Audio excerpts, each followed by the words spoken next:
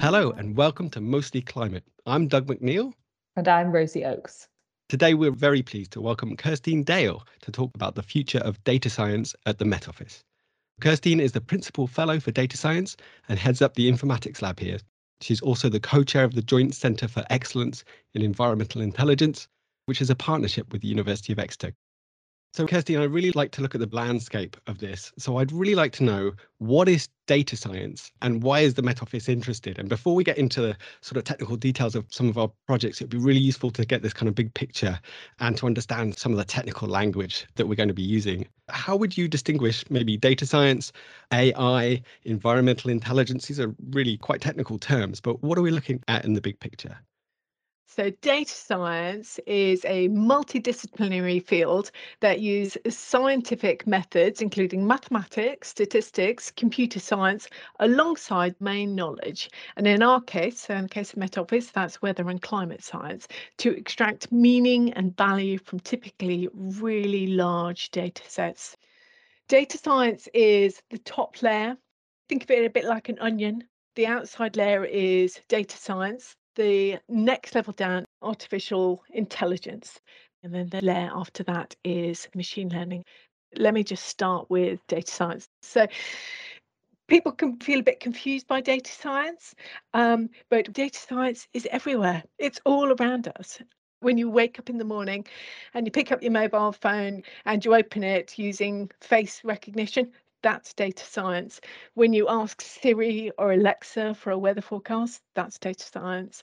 When you use Google Maps, bit of shopping in Amazon, data science. It's everywhere. It's nothing to be scared of. It's already happening. It's out there. So that's data science. That's the top level. So if you think about the onion again, so the next level down, artificial intelligence. So artificial intelligence is technology that enables machines, typically computers, to mimic human-like intelligence. So for example, NLP, natural language processing, enables computers to understand text or spoken words. A really good example of that is you probably have heard of ChatGPT. ChatGPT is a ultra powerful chatbot that really does mark a step change in what's possible. It's really impressive. I'd recommend you to have a go and have a play if you can. So that's AI. There are typically two main types of artificial intelligence. First one is narrow or weak artificial intelligence, and that typically solves one problem. Most of what we come into contact with is actually narrow AI. So, for example, a weather app, that would be narrow AI, because you can't play chess with the weather app, but you can ask it what the weather's going to be like. General AI is the second type. So this is typically thought of as strong or deep AI. And we're headed in that direction, but we're not there yet. Though some would argue we're making very significant and fast progress towards general AI. So general AI is all-purpose AI, and it's the ability of an intelligent agent to understand or learn any intellectual task that a human being can. So for me, it helps if I try and imagine what this might look like. So on the sinister end, you could say it's a bit like Terminator. The safer end is something like R2D2 or C3PO. So something that really is very like a human, that it can turn its hand to whatever the task is. My view of this maybe is to use your example, maybe a specific AI or a weak AI is something that might learn your preferences for the weather app, knows where you are and gives you a preference. But a general AI might replace you as a scientist, for example. Yes, I think I'm in for our jobs. Exactly. I'm more worried about general AI. Yes, definitely. I guess more propensity to be evil. No, I'm kidding. So if I think back to my onion, so we've had data science, we've had AI, The next layer down would be machine learning. So machine learning is a range of techniques and algorithms that allow machines, computers, to learn patterns autonomously from data. So key thing here is that machines are imitating the human behavior of learning. So they are learning from the data and they are getting better. So an example here would be TikTok. TikTok learns from how you interact with the site to get better, to make better recommendations for you on your feed. So very much about using the data, using that feedback to learn. So why is the Met Office interested in data science? It seems like it's a huge range. Are we building tiny robots or are we trying to make the computers replace us? What's the Met Office interested in? Well, not so much the tiny robots, I would say. I think it's really important to say from the get-go that data science is really not new at the Met Office. The Met Office has always been a data science organisation that produces and stores and analyses and visualises and extracts meaning and value from enormous data sets. We've been doing data science for a very, very long time. Likewise, machine learning's not really new either, and it's been going on at the Met Office for many, many years, so probably not under the label machine learning. So for example, we use clustering. Clustering has been used for cloud classification or used for UK climate projection. So it has been happening, we just haven't labeled it like that. The newer machine learning techniques that we're seeing come online now in so roughly the last 10 years or so have shown impressive success, and they're really demonstrating value. And we're thinking, gosh, how can we apply these amazing new techniques across the weather and climate science endeavour? And that's what we're really trying to do. It's also worth saying that although data science at the Met Office is not new and machine learning is not new, what is new, and this is new for all of us across all of the sectors, is the pace of change that we're seeing in data science. It has massively, massively accelerated in the last 20 to 30 years, I suppose. And this acceleration has been brought about by three main factors. Firstly is the absolute explosion in environmental data.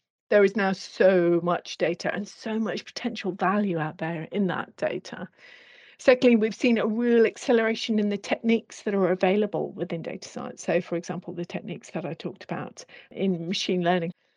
And thirdly, that we have the enhanced availability of high performance computers and cloud infrastructure.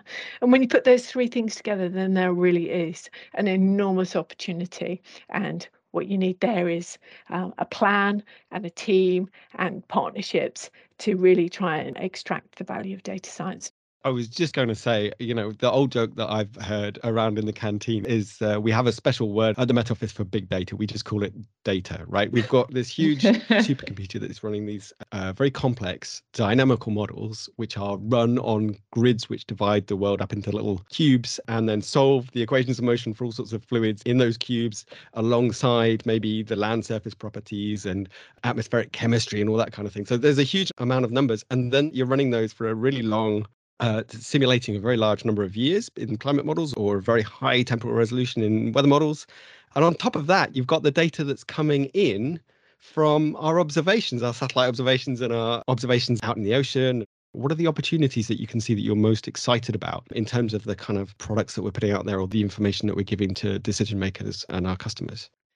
It's actually quite hard to narrow it down, to be honest with you, because I find the whole thing quite exciting. Data science now has the opportunity to bring about the same sort of change we saw when we started using computers for numerical weather prediction. So I think this is such a significant opportunity for us. And I think that opportunity exists right through from observations, through simulation, through analysis, and right to end of the value chain for us, so products and services. So how can we make the products and services for customers and end users better and more meaningful and faster and more readily available? I know the Met Office, as I've said, has had this large modeling capability for years and years. Is there some risk that machine learning could sort of eat that modeling process completely and replace some of the core value of the Met Office, which is really understanding the systems and then simulating them with these simulation models? Do you think that's a risk? Well, I certainly hope not, because I think I and the rest of the informatics team would be very unpopular at the Met Office. um, we're actually specifically looking at how can we actually find the optimal blend of machine learning based processes with more traditional physics based processes to modeling, because the answer is never one way or the other way, it's always the middle way. And I think that there's not going to be any exceptions here. I think data science, the real value of data science is going to be realized through this hybrid approach. So, Kirsty, we managed to interview earlier some of the people that work with you in the informatics lab. And we actually spoke to Theo McKay, who gave us a really interesting interview. And he talked about this idea of recombinant innovation. He's got a particular example with suitcases. Partnerships are really important in what we do in data science. And there's a number of reasons for this. One is this idea of recombinant innovation. So one of my favorite examples is the wheelie suitcase. The idea that suitcases and wheels were around for ages before the wheelie suitcase was invented. And so this idea of recombinant innovation also applies to weather and climate science, machine learning, AI, and deep learning. These fields have been around for a long time, and they're really coming to an exciting combination now. And so partnerships are required to gain experience from different fields and different dimensions. One example is working with the Bureau of Meteorology in Australia.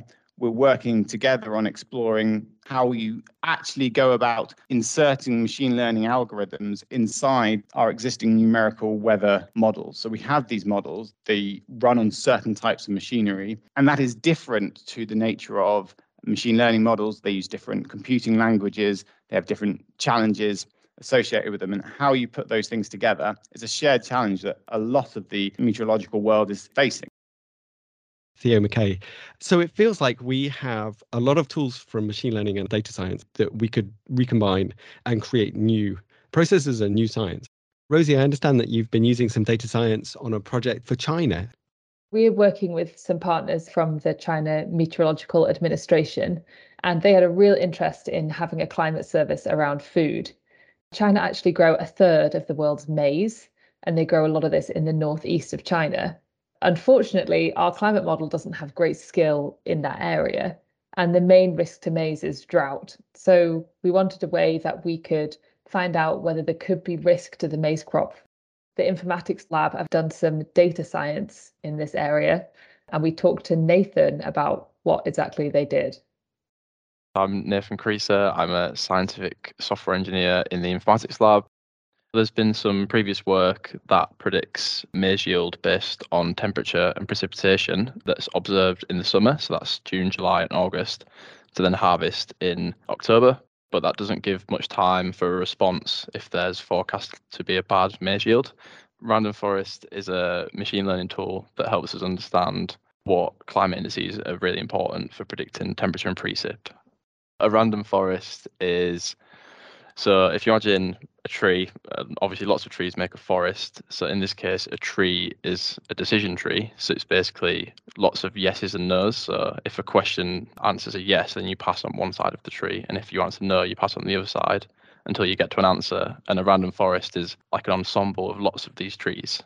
The really nice thing about this work is that the method that we've developed is quite robust, and we could probably just apply it anywhere in the world. So we've got some data for the UK that we're going to try and use it for, South Africa, Brazil. So that's the really nice thing, is it can be applied to other countries as well. It's not just specific to Northeast China. Kirsty, that sounds like a really good example where we've partnered with another institution and we're using information from them and their expertise in order to really provide some really useful information to local farmers even. So I understand that, partnerships are a really important part of the Met Office's approach to science. Could you give me some examples of partnerships that we're involved with and the value that they're adding? Partnerships are important for most scientific disciplines. We work really hard to identify what capabilities we have in the Met Office, what is our offering to our partners, and what would we be looking for in our partners to complement those skills that we have. So we have quite a lot of data science partners. I'm thinking of the Met Office Academic Partnership. There's lots of data science universities in there. And a very big partnership, which is very close to my heart, is the Joint Centre for Excellence in Environmental Intelligence. And this is a partnership between the Met Office and the University of Exeter. In this partnership, we focus on environmental intelligence, so how you use data science in its broadest sense to extract meaning and value and help make decisions about environmental issues. So using the application of data science, AI, machine learning into environmental data. What would happen if we worked in a world where we didn't have partnerships, where we just worked alone? How would that affect the data science that you actually do? I think that it's really important that you have a collaborative effort for looking for ways that you can exploit data science, that you can share lessons. And that's why you need partners, and that's why you need a diverse workforce as well. So where do your team come from? Is everybody a computer scientist, or have people come from lots of different disciplines? They come from all sorts of areas. I mean, some of the team are domain experts, but some of them have come from mathematics, statistics, or computer science, or some from completely different areas. So it's a very diverse team. But I think diversity goes beyond looking at those disciplines into thinking about different characteristics, different genders, different races, religions. AI reflects the values and the experiences of the people who create it, the people who collect, who organize, who analyze data and develop algorithms can be a source of bias. I hadn't really thought of that before, but like you say, if you have just a small group or not a diverse group of people working on designing this artificial intelligence, it's going to have the same implicit biases or explicit biases that they have. Is that correct? Absolutely correct. And there's some really well cited examples here, which aren't from the field of weather and climate, but I think nonetheless they illustrate the point. So, for example, there's a case where a recruitment app was developed using historic or old data. So, the machine learning algorithm was trained on data from an organization which had previously employed mostly men. It then developed an algorithm for screening CVs to identify who should be invited for interview, which preferentially chose male CVs. So only men were invited for interview. Now, that's not because it's a bad machine learning algorithm, it's because it was developed using biased data. The data was predominantly men in the field, so it selected men to come and work in the field. There's lots and lots of other examples, and again, not from our field, but nonetheless relevant, about the development of crash test dummies. So, crash test dummies were designed using data from men. They were designed around the male physique, and then crash test dummies are used to develop designs of seatbelts, for example. So, seatbelts were designed for the male form, which means that they're not really optimal for women. And thankfully, this bias has been spotted and rectified, but it's a good example of how biased data can be very dangerous. Can you give us some examples of what the Met Office is doing in order to try and reduce either biases that are inherent in that kind of data collection or in our hiring practices? So we're trying to attract, retain, and develop talent. So making sure that the Met Office is an attractive place for data scientists to come and work. Sometimes I'm asked about why I think there aren't more women in data science, and there is so much written about this. Some of the reasons that are commonly cited are that people fear that data science is a bit nerdy, that it has limited societal value, and that it will be male dominated.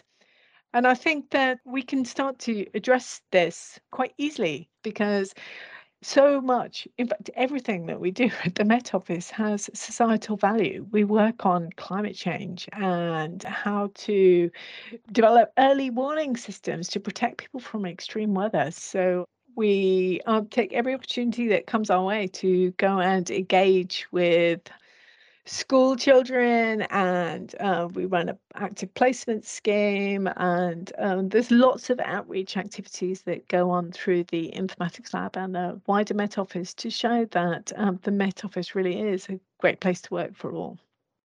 Actually, we've got a nice interview with one of your team members called Hannah Brown, and she's working on a project thinking about machine learning techniques in the future and how important it is to really be engaged in what you do. I'm a senior scientific software engineer in the Informatics Lab.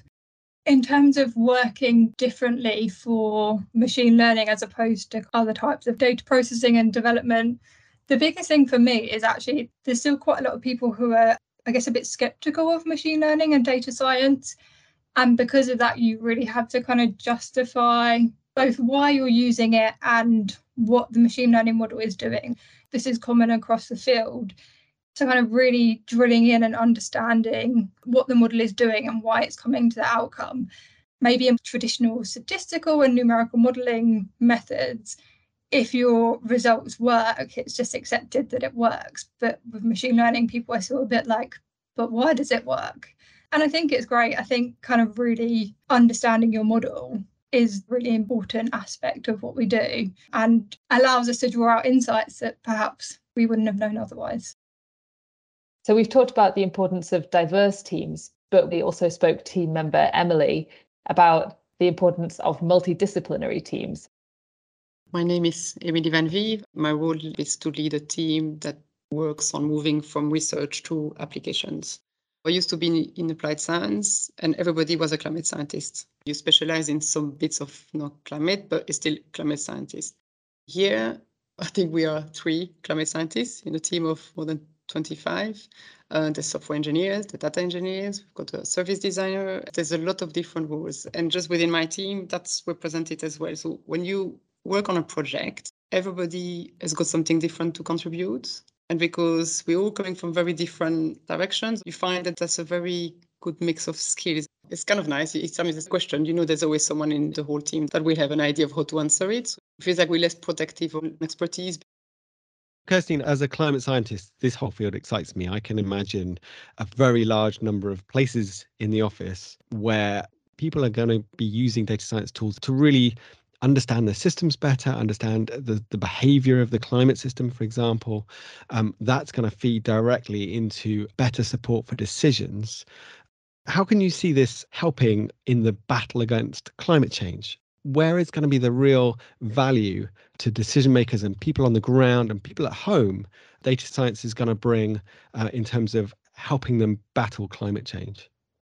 One of the biggest advantages of using data science here is going to be making the data available for decision support tools. So making it in a format that is readily accessible and understandable to the policymakers, but also to individuals making decisions about their daily life. For example, we can use data science to think about approaches for mitigating carbon emissions. So, for example, you use data science to decide how would an aeroplane use the jet stream to get from A to B to minimize its fuel consumption. Likewise, you might use data science to develop a app which would help individuals make informed choices about their travel plans. So is this the day that I should cycle into work, or is the air quality not going to be great today and it's going to rain? I'd be better off trying to catch the bus. So data science is going to help us get our rich environmental data to the people who really need it. I know the Met Office has got a very large new supercomputer coming and we've got a lot of capability at the moment. What's the interaction between our science that we're doing, our technology that we're gaining, and how these things are developing and the new types of information that we can gain about the world in the future? And also, where our partnerships are going and how they're going to become important in the future. People often talk about data science as a transformative technology. You'll see that in the example that I mentioned at the beginning about ChatGPT. That has come online very fast. It won't be long before we start thinking that's normal and we start looking for the next exciting thing to come over the horizon. What is really important is that we remain agile and able to respond to what comes. It means developing the partnerships that would need to be agile so we can respond to these opportunities when they come up, because it might not be in the weather and climate domain initially, it might come from another area. So we need to be working with partners who might have experience that we could use. The line that is actually our goal is to harness the power of data science to push the frontiers of weather and climate science and services. Kerstin, thank you so much for being with us today. It's been a really interesting listen. Thanks also to Rosie, my co-host. This has been Mostly Climate. My name is Doug McNeil. Producer today was Claire Nazir, and our editor was Adrian Holloway.